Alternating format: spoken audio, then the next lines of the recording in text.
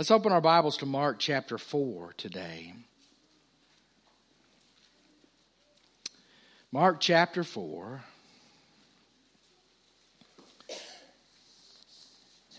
We're going to begin with verse 35.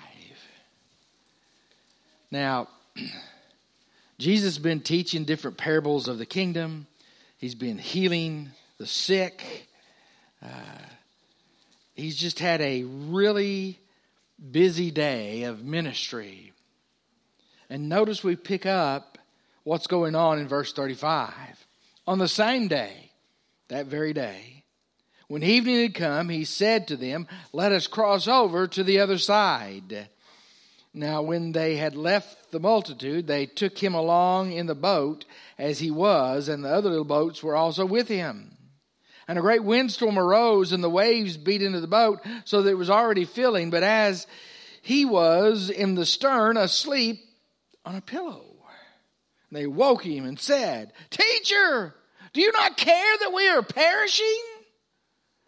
And then he arose and rebuked the wind and said to the sea, "Peace, be still." And the wind ceased, and there was a great calm. And he said to them, "Why are you so fearful? How is it that you have no faith?" And they feared exceedingly and said to one another, "Who can this be that even the wind and the sea obey him?" Let's pray. Father, I too praise your name today. You've given us this day to worship you, to come aside with our Christian brothers and sisters in a free land, in this place that we call our church home, to worship together. What a blessing. So many don't have a church home. So many would love to be here, but they're sick or afflicted and working and other things, and the cares of the world have kept them from this place. Lord, don't let that happen to us. Let us focus on you. Let Jesus be lifted up high among us. And Father, I just pray you'll speak to us through your word and that you'll be glorified because of your word. Especially, Lord, I pray for those sitting within the sound of my voice who have never accepted you as their personal Lord and Savior publicly. You know who they are. You know what they need to do, so send your Holy Spirit to convict them of that this very hour. And as you do these things for us, Father, we'll so sing your praises as we leave this place. For it's in Jesus' precious name I pray. Amen. You may never heard of Eric Barker. Eric Barker was a British missionary. He served in Portugal for over 50 years. He served during World War II. When the situation became rather bleak, he actually took the advice of some of his compadres, his friends, and he sent his wife and 8 children back to England for safety. His sister-in-law and their 3 children also went back. The following Sunday, he stood before his congregation there in Portugal, and he said, "I have news, my family has arrived safe at home." And he proceeded with the service. It wasn't until 2-3 days later that his congregation finally understood what those words meant to Eric Barker. He had received word. The ship was sunk by a German U-boat and all on board drowned. But he knew that everybody there was a Christian and they had truly arrived safely at home. We come to a section of Scripture where the disciples experience a literal storm. One of the storms of life. It was a very dangerous time.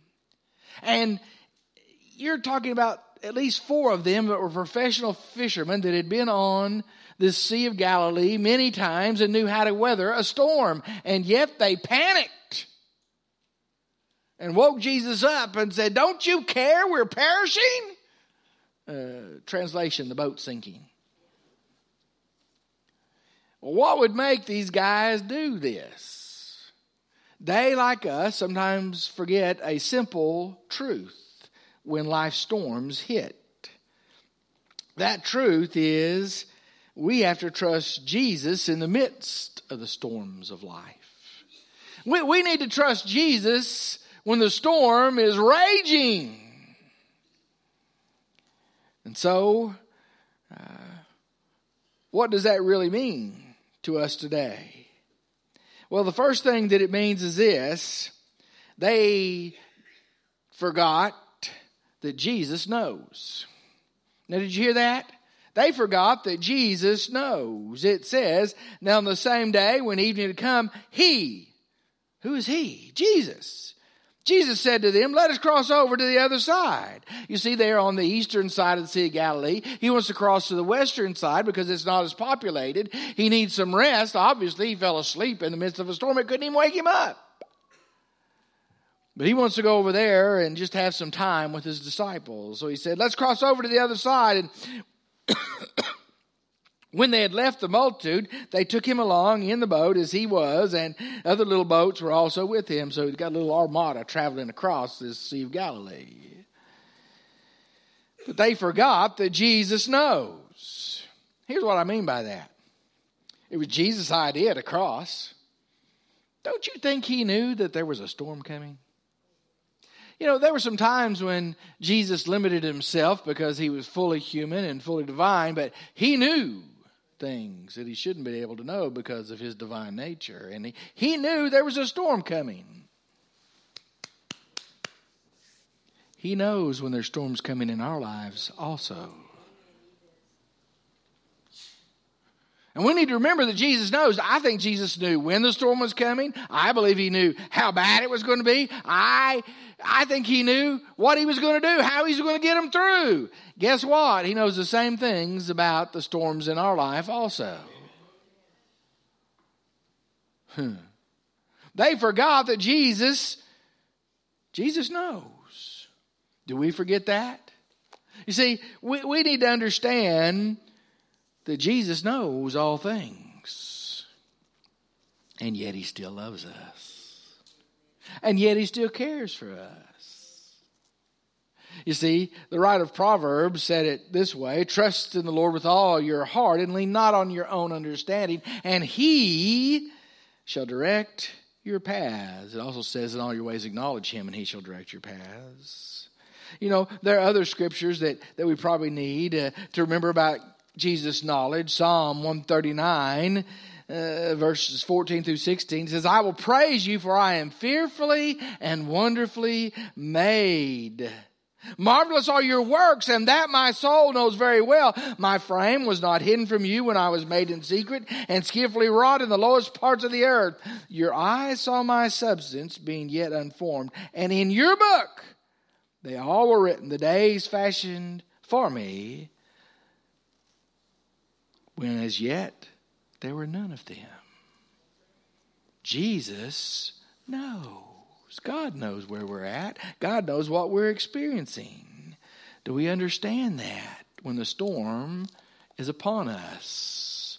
The disciples had forgotten that. Jeremiah needed to know that God was calling him, and it says in Jeremiah 1, beginning with verse 4, the word of the Lord came to me, saying, Behold, I formed you in the womb.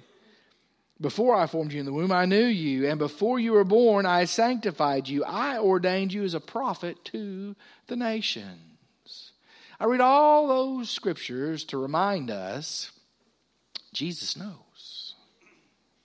There's not a thing you or I are undergoing today or tomorrow, or if he tarries a year from now, that he didn't know was going to happen. Do we understand that? Do you rest in that? We should. You see, we need to understand that not only that, Romans 8:28-9 reminds us all things work together for good to those who love the Lord and are called according to his purpose, for whom he foreknew, he predestined to be conformed to the image of his Son, that he, speaking of Jesus, might be the first fruits. God knows where you are. God knows what is happening. Don't forget, he is the one at work in our lives when the storms happen. I don't know how that missionary receiving word that his family had all perished, could stand and preach, but he did. And later on he said, they're home. It's a good reminder of the storms of life. So they forgot that Jesus knows, but the other thing they forgot who was with them. I don't know how they forgot that, but they did. Look at verses 37 and 8. They forgot who was with them. And a great windstorm arose, and the waves beat into the boat. That's sort of important. I'm not much on boats. I'm not very good at driving them. But one thing I know, the water's supposed to stay outside the boat. Isn't that astute of me to know that? You see, it says the waves beat into the boat so that it was already filling. But he was in the stern, asleep on a pillow. And they woke him and said to him, Teacher, do you not care that we are perishing? They forgot who was with them. Now, there's a clue there for us. Storms, if we're not careful, can make us forget the faithfulness of God. I mean, when you're in the midst of the storm and the trouble is filling your boat, and you're panicking, you're bailing water, and you forget God's faithfulness. I think Jesus knew the storm was coming, but he trusted the Father to get him safely to the other side. They didn't. All they had to do to remember who was with them was to look at the back of the boat. Is that the back? Which is the stern, some of you Navy people? The back, okay. And when you turn around and look, there he is, sleeping like a baby on a pillow. Now, you wonder about that because it said the wind arose, and see, we don't get the full impact of that. It means it was like a hurricane force. It means that it was blowing so hard and the rain was coming down so fast and all the things going on, you couldn't see. I always wondered what happened to all the other little boats that were there.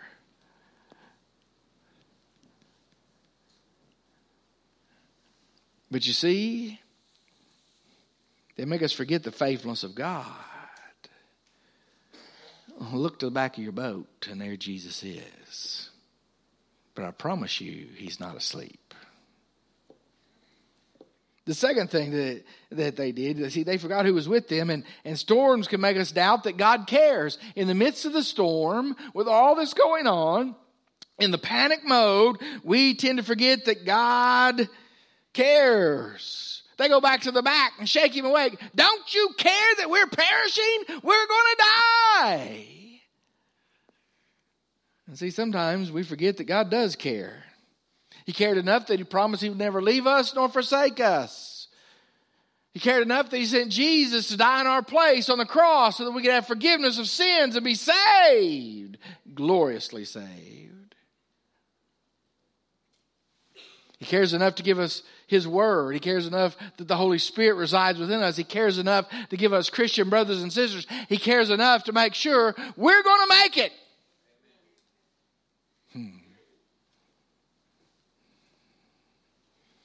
And storms, as I've already said, make us forget that God is in the boat with us. I don't know how they could forget that, except this. They took their eyes off Jesus and they looked at the waves coming over the side of the boat, because it says, didn't you say that the boat was there? It said the waves beat into the boat. So I can just see they must have ridden with Robert Simmons in his boat. Lord help us. Oh, you have no idea. We're out there, it's cold enough that the line would freeze right there. And he's doing 70 miles an hour. I knew I was in trouble when he said, don't you want to get in the bottom? Joyce gets in the bottom. I'll never make that mistake again. When he says get in the bottom, I'm getting in the bottom. I didn't know you could get a brain freeze from the outside in. But we had a good time. And we caught a lot of fish. By the time I warmed up about 5 o'clock that afternoon, it was a pretty good day.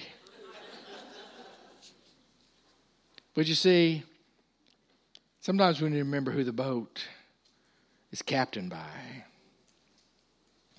That he's with us. That he is faithful.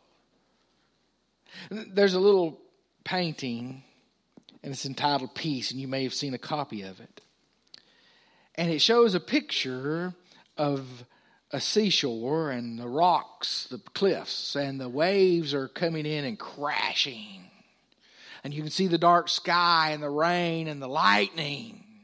And it's just a terrible storm. And then in the very corner, you see off behind the cleft of a rock, way back deep, in that picture is a little bird calmly sitting on her nest with her eyes closed. That's why he entitled it Peace. We have a cleft of the rock. We have a rock who is our stronghold. We have one who can still the storm inside of us. Are we approaching him? Do we remember that? Do we remember who is with us on this journey? He called us, and this journey is his idea, and we're following him. I got news for you. Don't believe the name it and claim it, folks. Don't believe the grab it and blab it, folks. When you're on a journey with Jesus, you're going to experience storms because it makes you trust him more. Makes me trust him more. None of that, they forgot their faith. Look at verse 39. He rose, rebuked the wind, said to the sea, peace be still. The wind ceased, and there was a great calm. But he said to them, why are you so fearful? How is it that you have no faith? You see, when I talk about this, something came to my mind. You're a professional fisherman. You're in a boat. You're used to the sea. You know the storms. The Sea of Galilee is notorious for its storms because of the mountains surrounding it, and they whip through the gaps, and it just blows horribly. Where was their anchor? Have you ever wondered that? Where was their anchor? I mean, a professional fisherman, most of the guys I know, they have an anchor of some kind. You see? Sometimes they tell me that when you're out in the deep, the ship sinks the anchor so that it rides through the storm. Where was their anchor? And then I said, well, did they not have one? Was it a borrowed boat? I don't know. I'm trying to give them some credit. But, we have an anchor, and his name is Jesus. Hebrews 6, verse 19. This hope of salvation in Christ. This hope we have as an anchor of the soul, both sure and steadfast, which enters the presence behind the veil. So we have that song that says, my anchor holds. Behind the veil was the holiest of holies. Only the high priest could enter, and Jesus, our anchor, entered there. Sprinkle God's mercy seat for us once forever. And our hope is that him, he's our anchor. I think they forgot to use their anchor. See, that happens to us in storms with the hustle and the bustles, the stress of the moment. The crisis is there. And we forget to take a deep breath and call out to our anchor for help. Or our anchor doesn't answer us as fast as we want it answered. It amazes me that God's timing never seems to be my timing. But his timing is always perfect.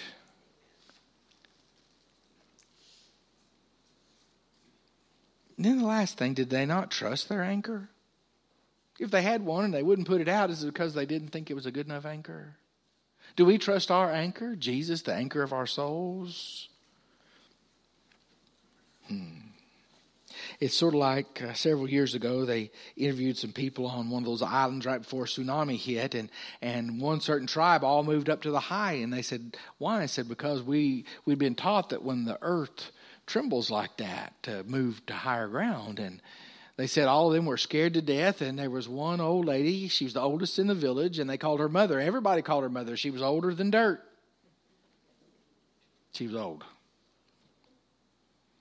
And they said, Mother, why aren't you upset? I mean, the ground is trembling. And she said these words in complete calmness and joy. She said, I'm not afraid. I rejoice that I have a God that can shake the ground and scare everybody else. Is your world shaking right now?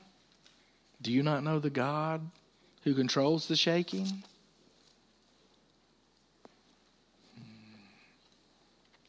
The last thing is they forgot what was most important. He said, then why are you so fearful? How is it that you have no faith? And they feared exceedingly and said to one another, who can this be that even the wind and the sea obey him? What is most important is they had a relationship with Jesus. What is most important in the midst of the storm is we have a relationship with Jesus. Where's our faith? It's been tried, it's been tested, it's been beat up. But you see, nothing can take away that. Now, I want you to realize a couple of things. Think about it. They had walked with Jesus, talked with Jesus. They'd been in ministry with Jesus. And at no time, did you hear that? At no time had Jesus ever failed them or let them down. And they're scared of a little storm. Well, a big storm. And the second thing was this. In the time they had been with Jesus, they had never encountered anything that he could not handle. You will not encounter anything that our God cannot handle. I will not encounter anything that Jesus cannot handle. Does that make it easy to go through the storm? No, we're going to be battered. It's going to be rough sailing sometimes. Sometimes it's not. As soon as he stands up and says, think about it, the storm didn't just die down. Complete calm. The wind stopped, the waves stopped, everything stopped. The Word of God. When you're in the midst of the storm, my advice is get on your knees and pray, but read God's Word. It amazes me that all of nature obeyed Jesus. The demons obeyed Jesus. The only thing I see not obeying Jesus are some of the people.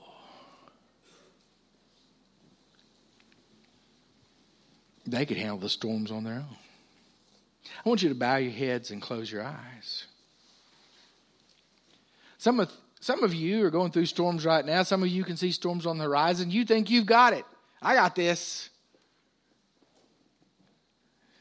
Some of you are sort of like my grandson Asher. I don't know what he was thinking or what he was expecting. He went to the bathroom and his mama heard him exclaim as he finished, I didn't see that coming.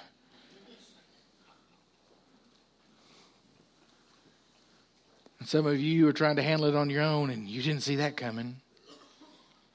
Because you haven't trusted Jesus Christ enough to surrender your life. There's a storm coming for some because you're not in the protection of Jesus. You've never accepted him as your Lord and Savior. There's a storm coming, and some of you are not living for Jesus, and you can't be in the center of his will if you're not living for him. Some need to come for salvation, some for rededication, some for church membership, but some just need to come to the altar and bow and turn the storm over to him. Only he can handle it. Some of you need to grab a hold of your anchor and realize he will not be moved. I'm going to pray. We're going to stand. Brother Ronnie's going to lead a hymn of invitation. You don't wait to respond to God's call this morning. If he's been talking to you, you respond. Father, this is your time. I just ask that your will would be done and that Jesus be glorified in our midst. For it's in his name I pray. Amen.